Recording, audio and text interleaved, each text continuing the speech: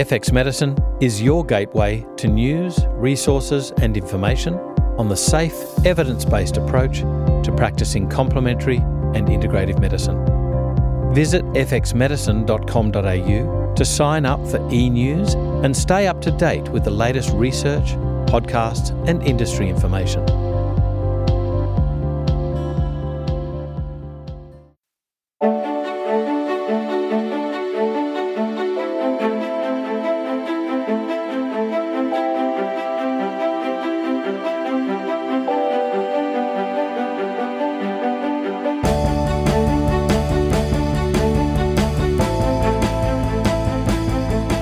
This is FX Medicine. I'm Andrew Whitfield Cook.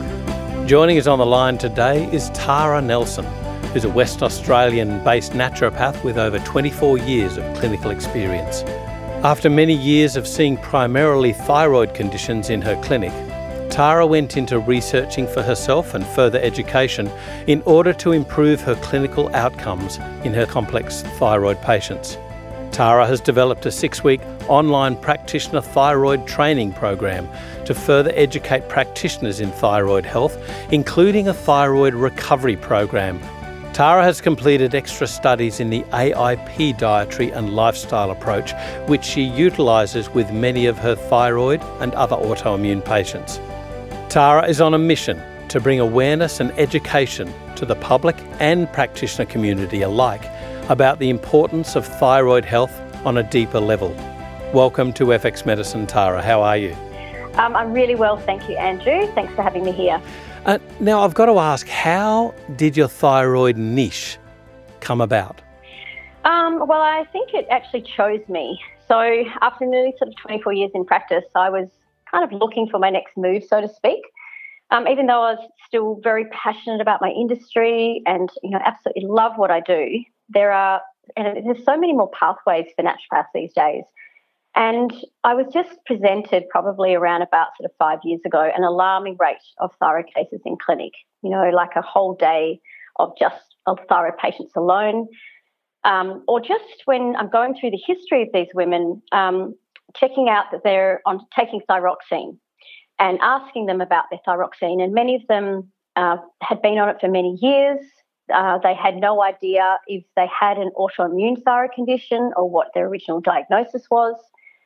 They're just been told to take this medication for the rest of your life, no questions asked or any routine testing, and definitely no antibodies ever tested for some of them, or if tested once for their diagnosis, never ever tested again. So, and a lot of them didn't realise that actually the symptoms or the presentation they were coming to see me for was actually due to their thyroid imbalance. But a lot of them think just because they're taking thyroxine that's dealing with their thyroid. No, my thyroid's fine. I'm taking thyroxine, so it can't be the thyroid causing their symptoms. So, I was seeing a lot of more and more thyroid cases in clinic. I had some really complex cases. So, children born without a thyroid. I had a young man, 29-year-old man with a TSH of 229, and he hadn't even been offered thyroxine. So, he came to me with his blood pathology tests, and I'm looking at a TSH of 229 thinking, what's anyone doing for you? Have you had an ultrasound? Have you... and then, seeing a lot of people with antibodies in their thousands and on thyroxine and no other treatment. So I was noticing all the different and varied presentations of thyroid dysfunction, and I felt really inadequate treating these people. I didn't see too many thyroid cases in my first 5 years of practice. Then I sold my practice and went on to have children. And then after that, I didn't see a lot of thyroid. And then all of a sudden, I'm just whacked with so many cases, and these tricky cases in clinic. So, and I also found during this time that the protocols and treatments that I'd learnt about treating the thyroid in my naturopathic training and also in the current textbooks that I was referring to, it wasn't cutting it. They were pretty straightforward and linear, as in this is hypothyroidism, this is hyperthyroidism, this is Hashimoto's, this is Graves' disease, and this is how you treat it. But I was seeing all these different presentations in between that weren't classic textbook cases. I found it confusing, and the protocols just don't address the underlying causes. And I really feel that some naturopathic protocols were and are still just as bad as the medical approach of just take this take this one-size-fits-all pill, as in many of the generic thyroid formulas around at the moment and protocols that they still offer practitioners today. So I went back into study. I sort of started immersing myself in everything thyroid I could get my hands on. I read all the books. I started focusing all my CPE points on purely thyroid, endocrine, autoimmune, anything I could get my hands on to try and help these people as the best I could and learn how to treat these people.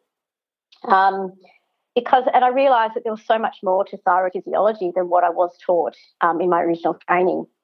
And I believe the same still stands today, because after writing and running, the first round of my thyroid training program for practitioners, I had quite a lot of experienced practitioners do my course, and the outstanding feedback was that this information is just not taught in naturopathic training. So often we hear this. Yeah, that's right. Thyroid physiology is complex. It's multi-layered. It is a chronic illness, and once it's set in, it's extremely debilitating.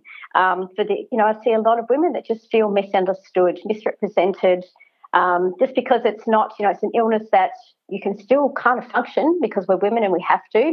It's mostly a women-run sort of or dysfunction or disease, whatever you want to call it. And it really deserves the same approach to treatment, and I just don't think that's happening. I think, seriously, part of the issue, as you say, is indeed the word protocol. When people get stuck in a fixed way of doing things, and Yes. I wish we could do away with the term protocol. But guideline, sure. Yes. Options, sure. Therapeutic and, considerations, absolutely. Yeah. But protocol is a non-thinking approach. No, and I think our training has to change. I think we don't delve into, treatment plans and diseases or dysfunctions in the body enough. We sort of generalise, and then there's this treatment protocol at the end. And I think a lot of young practices come out with these protocols. And I know I did it when I first came out. All I had was my protocols. And it's not until you actually start experiencing these clients that you realise that those protocols are quite inadequate. And I remember, one thing I used to do is when a client would ring up and book in, I'd ask them what was going on. They'd give me a little bit of a rundown, and then I'd go away and I'd scram through my protocols and write everything down and feel, yep, I've got it covered. They'd sit down and open their mouth, and I just throw that protocol out the door. Go, well, that person is a person sitting in front of me. That protocol is just not going to work. So this is the thing that I love learning from all of the experts, that we have on FX Medicine, is they treat the person. Yeah. And the person is never a textbook, not ever. But one thing worried me, what you said, and that was that, for instance, you had a guy with this massive TSH level that wasn't even medically offered drug therapy. That's surprising. I'll never forget him. That was my highest TSH, and I was just flabbergasted that, who is your GP and why have they not offered any treatment? I mean, that's not a subclinical hypothyroid where you're going to watch and wait for 3 months. No way is that subclinical. No antibodies tested. So we went and got him some, we got the full thyroid function, full thyroid panel. We had an ultrasound, and he was in full-blown Hashimoto's. And amazing though, I think that's the thing with thyroid that, sometimes they're all different. Sometimes there isn't. Some people are very, very debilitated and have, hundreds of symptoms, and others actually don't have too much at all. And yet on pathology, you'd think they shouldn't be able to get off the ground. So it comes in so many types of different presentations. And that's what I originally found so confusing when I started to see not just your standard run-of-the-mill textbook case. I started seeing so many different presentations on paper, in a clinical picture, that I felt it needed more study. And I really believe too that I think we as naturopaths need to specialise and become really good at what we love treating, because then we can really help deal with these people and these conditions a lot more effectively than seeing this wide range of conditions where we were expected to know so much about everything. There was another point that I was just wondering about, and that was, you mentioned this guy with a massive TSH, so it was obviously a clinical situation. Yeah. But conversely, with disorders like Hashimoto's, the patient can present with euthyroid, and you don't really get a picture of what's going on until you look at the antibodies, until you look at what's being destroyed. Absolutely. Exactly. And we're going to get to that. But, yeah, I see that all the time, Andrew, people coming in, mostly women again, when I ask about their thyroid, my thyroid's fine. It's been tested. It's fine. I'm told it's fine. And then we actually look at it. And I've seen so many very normal, naturopathically normal, 1.5 or 1.7 TSH with high antibodies. Yeah. But yet that will never get picked up because of the medical protocol of we wait till that TSH gets really high, above the reference range or below, and we sit on that for about 3 months to see if that goes back to normal before we actually go that next step. And all my patients, I work with some wonderful GPs. I'm very lucky, but that's taken, 20 years to get to that point. But I work with a wonderful integrated GP that we share patient care with, and she will test every time. I just send it straight to her. She gets a full thyroid panel among other testing and an ultrasound, and we get, find out exactly what's going on for these people, which is, that's what needs to happen. So this is one of the conundrums that we face, and that is, how do we test? There are many instances where a GP has to have clinical suspicion, and if they're not aware of this, what can go on with, for instance, Hashimoto's and what can be the relevance of the antibodies. Indeed, I've seen the denial of the antibodies. So it really requires the upskilling of GPs to become aware of disease processes. Yeah, absolutely. I totally agree with you. And I would love it to be my mission to somehow educate, GPs, endocrinologists are exactly the same. And I recently had a conversation. My integrated GP that I work with, who's wonderful, is actually very, very busy and is not taking on new patients anymore. So I've actually aligned with another one, and I was talking to her the other day and asking if she'd, do all this testing for me. And she said, but antibodies aren't clinically relevant. And I just said, well, I'll send you some studies to show you that, yes, they are clinically relevant. And if you do not treat the autoimmune component of a thyroid condition, that person is not going to get better, and they're going to, need more and more reliance on thyroxine and higher dose. So she was really great. She's prepared to work with me with that, and which is really lucky. But it's just very frustrating. If you don't treat the autoimmune component, you're just waiting basically for something to become pathological, for which you then have to, either ablate the thyroid, or you're beholden to supplementation for the rest of your life because you have a poorly functioning thyroid. That's right. And one really big point here, Andrew, is that autoimmunity is the number one cause of thyroid conditions in the body. Yeah. The number one leading cause. So, we're all about addressing the root causes. You have to address the root causes in any thyroid condition. And if autoimmunity, that's where it starts for many people. It's the immune system that starts attacking the thyroid tissue that starts affecting the pathology and the thyroid function. So unless you treat that underlying cause, again, you're not going to get anywhere. So why are we seeing such an explosion of thyroid conditions? That's what I was asking myself when I just started seeing all these conditions in clinic. It was crazy. Well, I think there's three main reasons we'll get to, but, thyroid hormone production, really is a very complex system. So there's actually 5 steps to thyroid hormone production. It's a very complex interplay. There's, things like toxins, deficiencies, a lack of ATP all affect that complex interplay. We've got the sodium iodide suppression that happens, which is, very nutrient dependent. We need glutathione, we need selenium. Toxins block thyroid hormone production. The whole endocrine system affects each other. So we've got to look to the other endocrine organs to find out the cause. The adrenals, if there's stress going on, and there can be many different stresses. If there's insulin or hormonal gonadal problems, they're going to affect thyroid function. So they're just some of the sort of reasons. Thyroid function actually decreases after the age 30. Our receptor sites decrease for thyroid hormones, and so the prevalence increases with age. We're all aging, so we're going to get that higher prevalence with age. And there are just so many ways that thyroid function can be affected. But I think the 3 main reasons are, number one has to be environmental toxicity. There's so many toxins in our environment these days are exposed to. The thyroid is extremely sensitive to any chemical. It's a very vascular gland, as are all endocrine glands. It's an environmental sensing gland. So in times of toxic stress, the thyroid will slow down or speed up depending on what's going on. The water, the chlorine and the fluoride, which are in most water systems, are halogens that are in the same level of the periodic table as iodine. So these, because of their larger size or molecular weight, actually block iodine uptake, and especially if the thyroid gland is depleting iodine.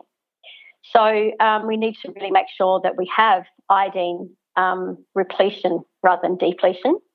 It's a really important one to test, because we basically need thyroid iodine to make thyroid hormones. But we're just exposed to a plethora of toxicants, and these toxicants are all endocrine disruptors. The thyroid is a part of the endocrine system, and those toxicants directly interfere with thyroid hormone production. So that's definitely number one. We live in the 21st century, and stress is the scourge of modern day life.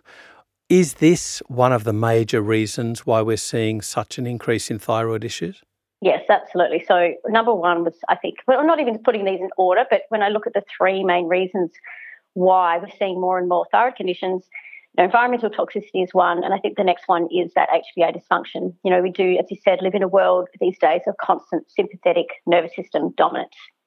The adrenals are part of that whole endocrine system, including the thyroid, and they're involved in hormone production, including the stress hormones. Those little adrenals are like the batteries of the body. They help us to recover from disease and illnesses, and we really need good adrenal function to help heal the thyroid. So when the thyroid's in a really dysfunctional, exhausted state and it can't produce its hormones, we do need to have good adrenal function to support them.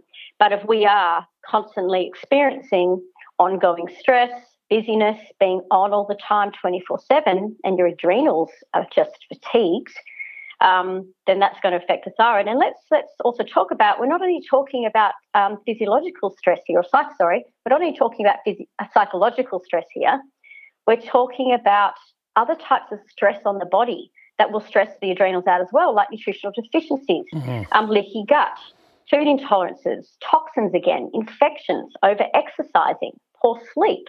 So it's not only psychological, all those other things going on in the body will affect the adrenals, and then the adrenals aren't there to support the thyroid. We can't digest food under stress. We need, our digestion, so we absorb nutrients to supply the immune system and the thyroid with those optimal nutrients it needs. And of course, this is when we're talking about sympathetic nervous activation, right? Yes, and it's just switched on all the time.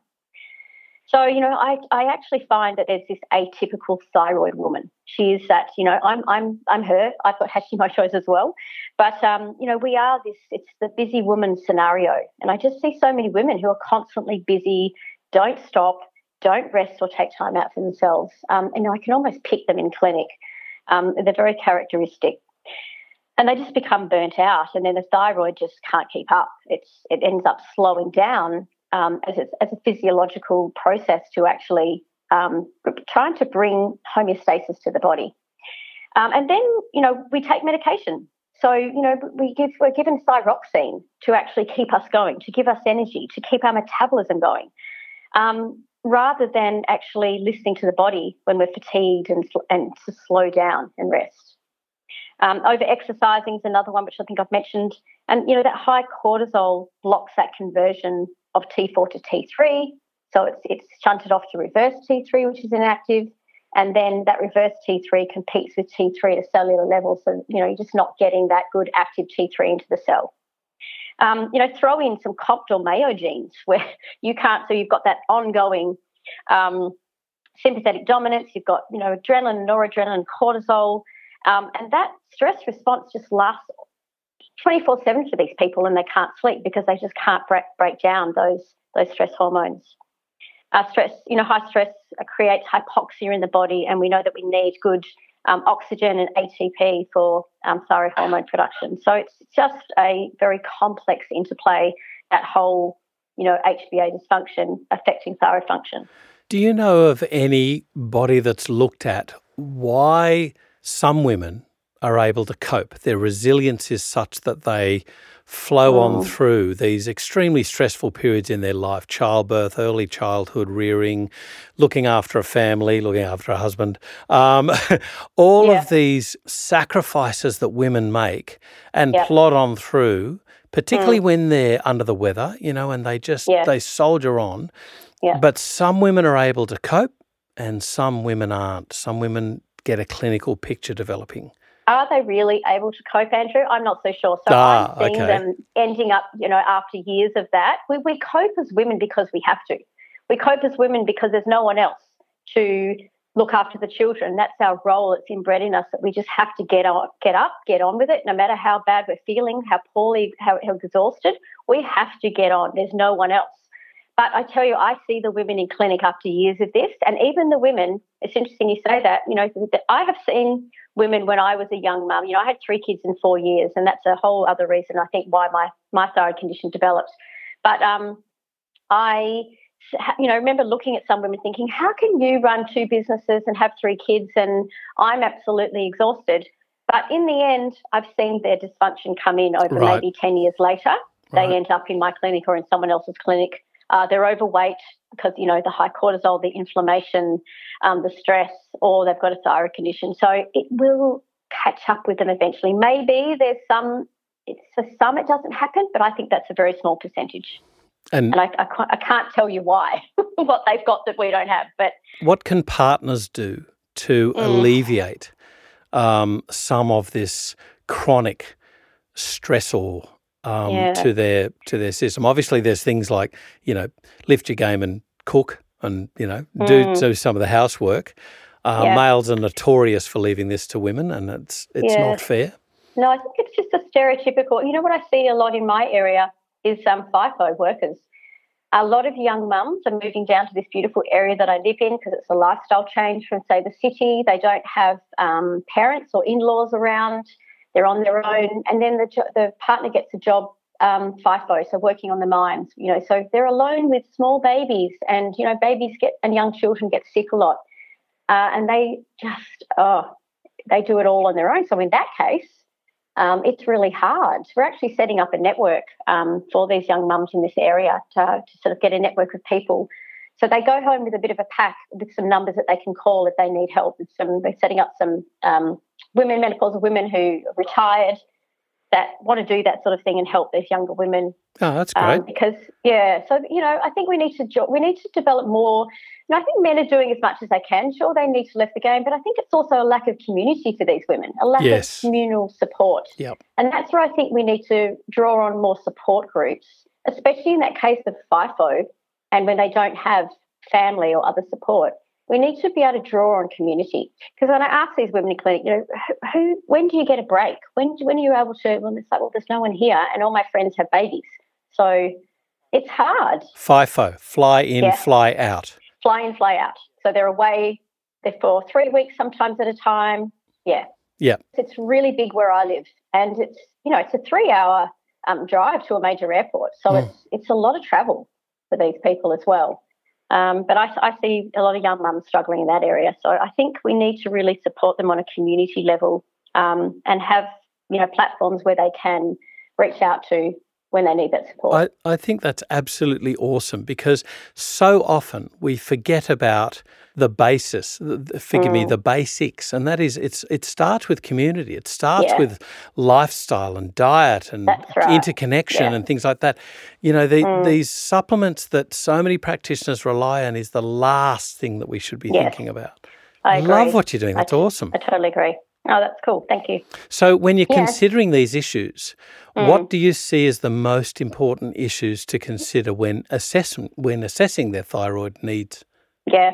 So this is there's so many, and this is what I really teach to my practice in my training course, that there's all these little things that are often not taught, but they're really important. So I think number one is that we do have different reference ranges for babies, children, and teens for TSH, T4, and T3. And you really need to be aware of those to assess this subset in clinic.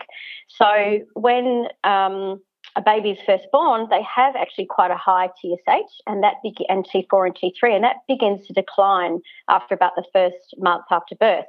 So there will be different reference ranges for TSH, T4, T3 up till around 15 to 18 years of age. Sometimes around 15 it stabilises, but for some others it takes about till they're 18 to come under adult reference ranges. Okay. So that's something really, really important to know. And so with the babies, is that because they're still being influenced by their maternal thyroid? Do I say the word habituation? Yeah. What about breast milk? What about things like that?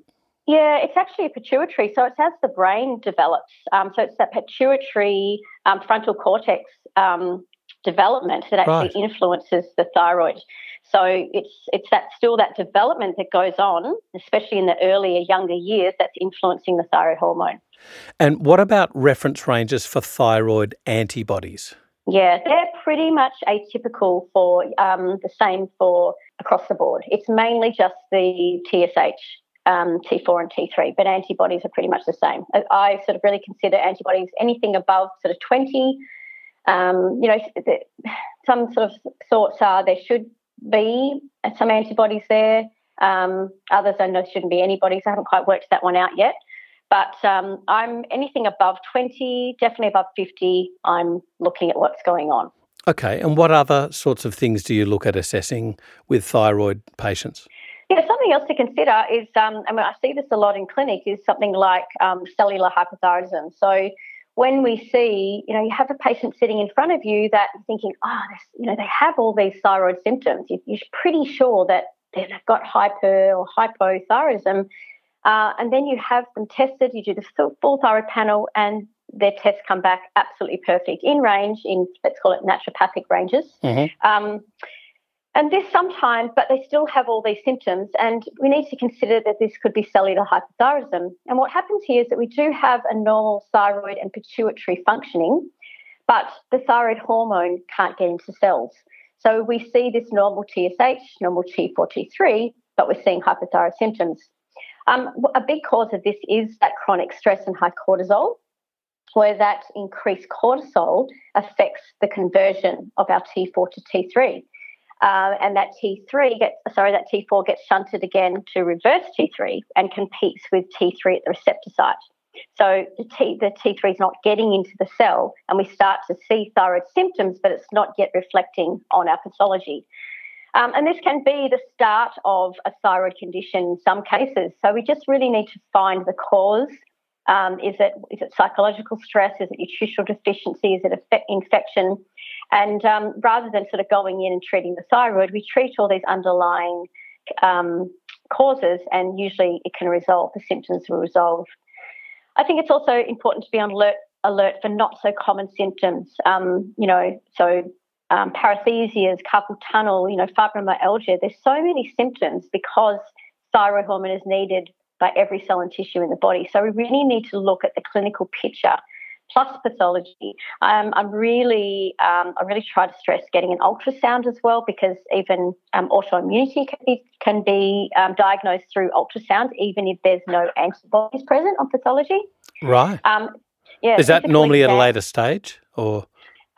It can be. I haven't really sort of worked out what's going on there, but it's. I've read a lot of research actually about, there's tissue damages in the thyroid that would normally look like the immune system has been attacking the thyroid tissue. Gotcha. So they often diagnose that as a Hashimoto's, but sometimes the antibodies aren't reflected in the pathology, which is really interesting. Right. Do you ever find when you've got, normal levels of T4, T3, indeed even lower antibodies, that your RT3 is shunted up because it's sort of a pigeon, if you like, a canary in the coal mine? Yeah, definitely. Okay. Yeah, I do like to definitely test for reverse T3, especially if, your treatment's not working sometimes. Test reverse T3, because everything could just be going off. You can increase that T4 all you like.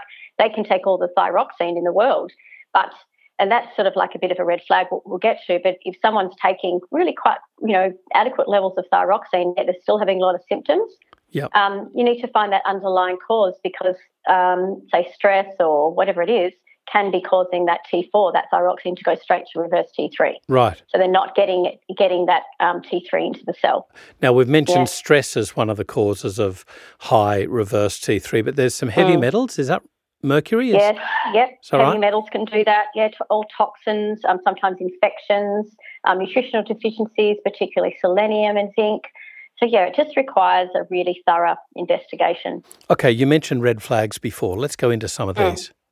So I think one really interesting one I find a red flag is low iron. So women that have had low iron all their life, perhaps they've needed, 2 to 4 transfusions, but always, when they say, I just can't keep my iron levels up, that's a red flag. So iron is needed for the TPO enzyme, and it's a rate-limiting step for thyroid hormone production. You can't make thyroid hormone without adequate iron. It's a really, really important nutrient for the thyroid. And how many patients do we see in clinic, with low iron? I see them all the time. Because with ferritin, below, I would say inadequate ferritin is anything from, probably 35 down. So I'm really aiming to get that ferritin level up to around between 50 and 80. Okay. What else? What other things do we need to be aware of? Yeah, family history of thyroid conditions. So always check the family history. It does have a strong genetic line there. So if you've got, mum, aunties, cousins, grandmothers with a thyroid condition, and you'll always hear that, grandma had something, or thyroidectomy is very common in that sort of age group. So always check your family history. Women who, constantly get those women in clinic who say, have all the symptoms, but they've been told over and over. I've had so many women, and this is what really spurred me on to help these women more and more, is that, they're sure it's their thyroid. They've been to that many doctors over and over and over, and every doctor says your thyroid's fine. And I tell you what, when you make that diagnosis that they've known all their life, because you've done this full thyroid panel and their antibodies, and even an ultrasound, they come and hug you because they've known all their life that they have a thyroid condition, and yet they're told over and over and over that it's not their thyroid. So never discount these women. Always, really support them, and think about cellular hypothyroidism as well, because, that could be the thing for them. Yeah. And the other one is just women in all their hormonal stages of life.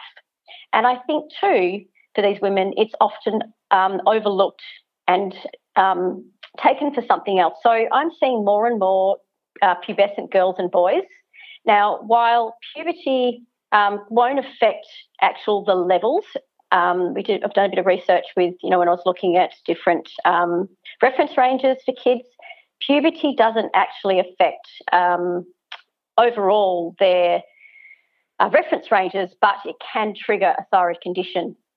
And, often I think, a lot of our teens, they're thrown out as, they're tired, they're withdrawn, they can be anxious, they can put on weight. Well, they're a teen, that's normal.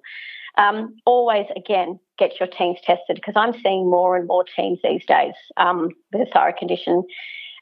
Women who postpartum, who have postnatal depression or have had consecutive pregnancies, that's another red flag. And also menopausal women who, again, will go to their doctor and say, I'm putting on all this weight, I can't, I'm eating nothing, I'm exercising, I'm depressed. Oh, well, you're going through menopause. Again, get their thyroid tested, because there's all those subsets of women going through their hormonal stages of life that can actually trigger a thyroid condition. So, be on the lookout for that. It's really interesting. I've seen pathology reports very commonly look at, even in men, and they'll say thyroid tests, but they never ever look at antibodies. No. And we're missing this whole subset of patients, but including men. And this is something that really interests me. Yeah. Women, I see, is it because we're concentrating on them? I don't know, but I see that women are by far the higher sufferers of thyroid disorders. Yes. What's going on with the men that suffer with thyroid disorders? I'll just answer about the women. So we've got those hormonal stages. Yeah.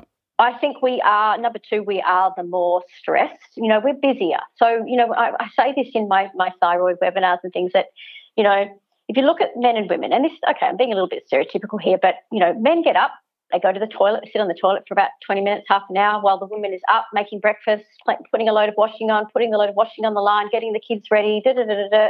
The man grabs his lunch and walks out the door. He really sort of thinks about one sort of, I know I'm being very typical here, sorry guys, but, and the woman will do 20 million things. So we are, I think, the busier sex. Plus, we have all those hormonal fluctuations. The other thing is that look at what a woman puts on her body. Again, the male jumps in the shower, barely uses soap or maybe a bit of soap, washes his hair. A woman puts so many different chemicals on her body every single day. And afterwards. From the top of her, and afterwards. So they're the three reasons why women are more prone to thyroid conditions and autoimmune conditions. Men, look, I actually see more hyperthyroidism Graves' disease in men. I think genetics, there's a strong genetic line for men. But again, I think all those things apply just as all those root causes are stress, adrenals, infections, toxicity, genes. We have to take everything into consideration.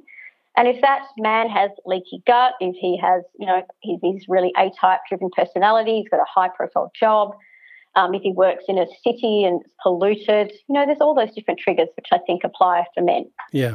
And it's usually, 2 or 3 or 4 that will tip his thyroid over the edge. You make a really good point about what women put on their bodies to make themselves, appealing and, attractive and all that sort of thing. I mean, the stuff that's in makeup is atrocious.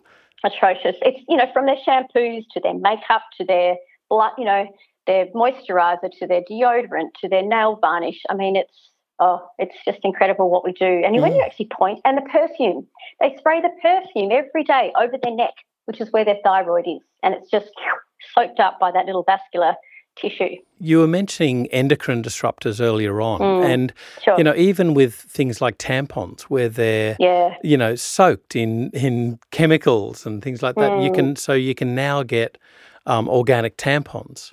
Yes. So I just think there really needs to be this big shift towards better quality makeup with less toxicants. I don't know about no toxicants. And there are so many amazing, beautiful products around these days, and it's just changing one thing at a time. So that's the reason I did develop the thyroid recovery program for my patients, because we get the patient in, we're getting them testing, they come back, we're sort of micromanaging symptoms, we're working out what's going on. But I wasn't getting to those root causes, like really educating them about how they can minimise their toxic exposure one product at a time. So that's why I wrote that program, so they could learn how to do that, how they can manage their stress in all the different ways. Because it's such a complex system and there's so many drivers that you really need to address to really get through that dysfunction and really heal and support that thyroid. You really need to address all those things. You have to get all the ducks in the row. It can't just be one thing, like you said, just giving the thyroid supplement. It's so not about that. Okay, so what else can we do to support our thyroid patients? What about diet? Yeah, so I think number one is that we really need to look at it. Is it a thyroid gland problem? Are we looking at true are we looking at true hypo or hyperthyroidism or one of the autoimmune conditions? Or is it just the thyroid responding to other metabolic processes? So if there is quite a bit of stress, infection, low iron, poor gut health, just sometimes treating that or those things can actually, and rather than going and treating the thyroid, can actually give that thyroid a bit of a rest. It doesn't have to work so hard to bring balance. Yep. So that's all. I've treated many a thyroid condition just by supporting the adrenals and putting some lifestyle practices in, getting them to stop, rest, reset, and support their adrenals. Their thyroid settles right down. So really need to work out, is it a true thyroid problem or is the thyroid reacting to something else?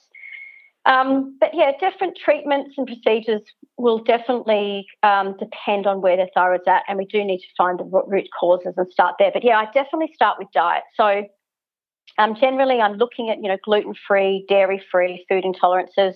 If we're sort of generally looking at getting that person back into balance, we're looking at hyper or hypo. I do utilise the AIP diet quite a lot, particularly if their antibodies are really high or they have, leaky gut really badly. So I did do some study with the Wellness Institute in America with Mickey Trescott and Sarah Valentine, and became an autoimmune certified coach practitioner. And I found that diet invaluable in really supporting these patients. What is the AIP? So the autoimmune paleo diet is a whole system and protocol that aims to switch the immune system off. So when the immune system, for whatever reason, begins to start attacking its own body tissue, the AIP, and it's not just all about the diet, the AIP protocol helps to settle all the inflammation and bring balance to the body so the immune system can go back into regulating properly. And when I had a lot of clients coming in either on the AIP or heard about it and read about it, and I did know about the diet a bit, but I really wanted to understand the science behind the diet. And the science sort of is that there are all these little compounds in food that manipulate normal pathways in the gut and they enter through different pathways. They're very tricky that stimulate the immune system. So things like glutenins, promelins, saponins, and these little compounds in food can damage epithelial cells. They can open the tight junctions of the gut. They feed dysbiosis and maybe digestive inhibitors. So on the AIP diet, we eliminate all these foods that could possibly contain these compounds, and it is all about healing leaky gut and settling down the inflammation and the immune reactivity, because every person with an autoimmune condition will have leaky gut, whether they've got overt symptoms or not. And it's not only about the diet, it's a lifestyle. So just as much as we're healing leaky gut, stopping that immune reactivity, we are working on things such as sleep, stress and movement. And the diet is all about, because if you think about the immune system, it's a really, really nutrient-dense system. It needs a lot of high-quality nutrients. And while removing foods that contain these compounds, where the AIP diet focuses on very nutrient-dense foods such as offal, fungi, really good quality organic or grass-fed meat, high-fat seafood, seaweeds, and a lot of vegetables as well. Now, seaweeds was very interesting. We've got to think about the quality of the seaweed there, obviously, because I think we have to think about we have to think about the quality of everything we put in our mouth. It's not just the seaweed, but I do agree, some of the seaweeds can be quite contaminated. So you've got to really source some clean seaweed for sure. You mentioned, community support earlier on. What about family support when you've got, the woman really struggling? I shouldn't be stereotypical myself, mainly the woman, but I've been speaking with Cindy Kennedy about her husband who's got Hashimoto's. So family support for the partner who has the thyroid issue. So do you engage in helping the families become aware about the issues with the patient? Yeah, I do find that a lot of these, male or female in clinic, because they can feel really, really tired and exhausted, fatigued. They still get up and walk around and can go to their jobs and do what they can do, most of them. And because there's no sort of, they don't look ill, we look the same. A lot of people sort of think, well, how can you shouldn't be complaining because you look fine, you're doing all the things. But these people often, it's a really debilitating, especially Hashimoto's and Graves' disease.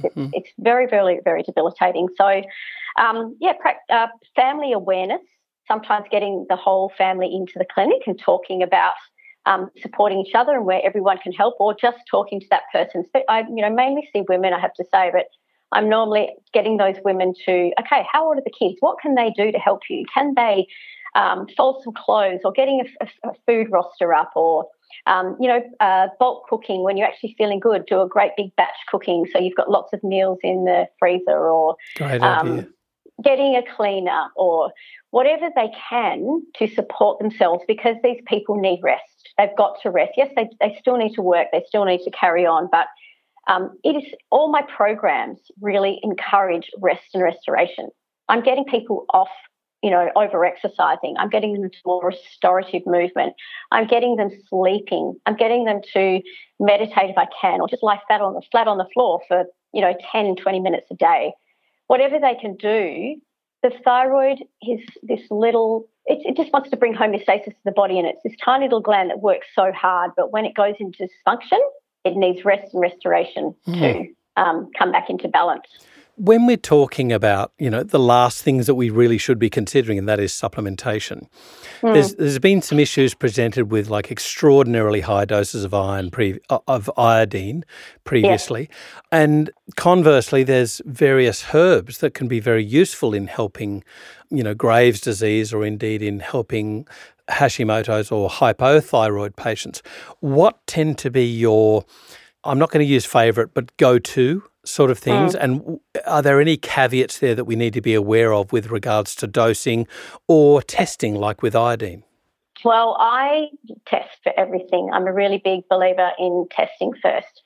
So, I will test for things like iron, vitamin D, zinc, B12. I really want to make sure that, and really looking at my dosages, so I'm going to get them up to the optimal levels of those reference ranges. So in nutrients, we want optimal ranges, optimal levels. And then I'll sort of retest in about 3 months to make sure we're on track and we're getting somewhere. Gotcha. With iodine, I think because we're still sort of, there's two different views.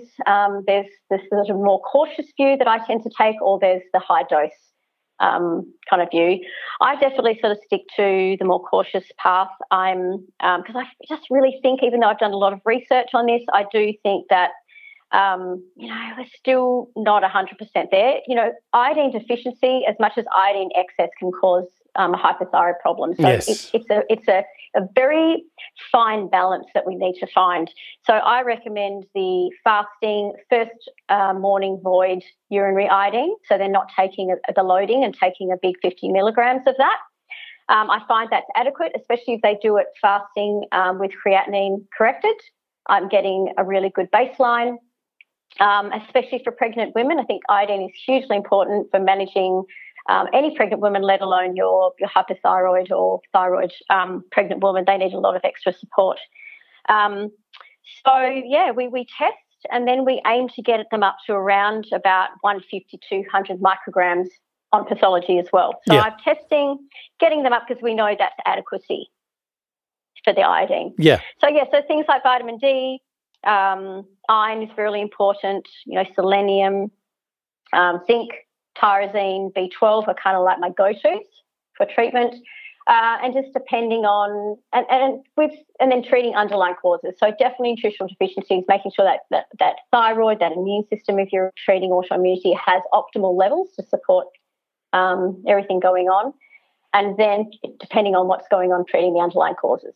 And what about things like, bugleweed, for instance, Lycopus virginicus, which is used with hyperthyroidism to bring it down safely, and herbs like, say, hemidesmus for autoimmune issues, and iris versicolor for an iodine type or a thyroid nourishing. Do you tend to favour these, or are you very cautious about the use of herbs? Oh, no, I love my herbs. I'm a herbalist at heart. So I definitely making, all my thyroid patients, or pretty much every thyroid patient will get some sort of herbal. And again, it'll just be, employing those thyroid herbs, my beautiful, hemidesmus, Rehmannia.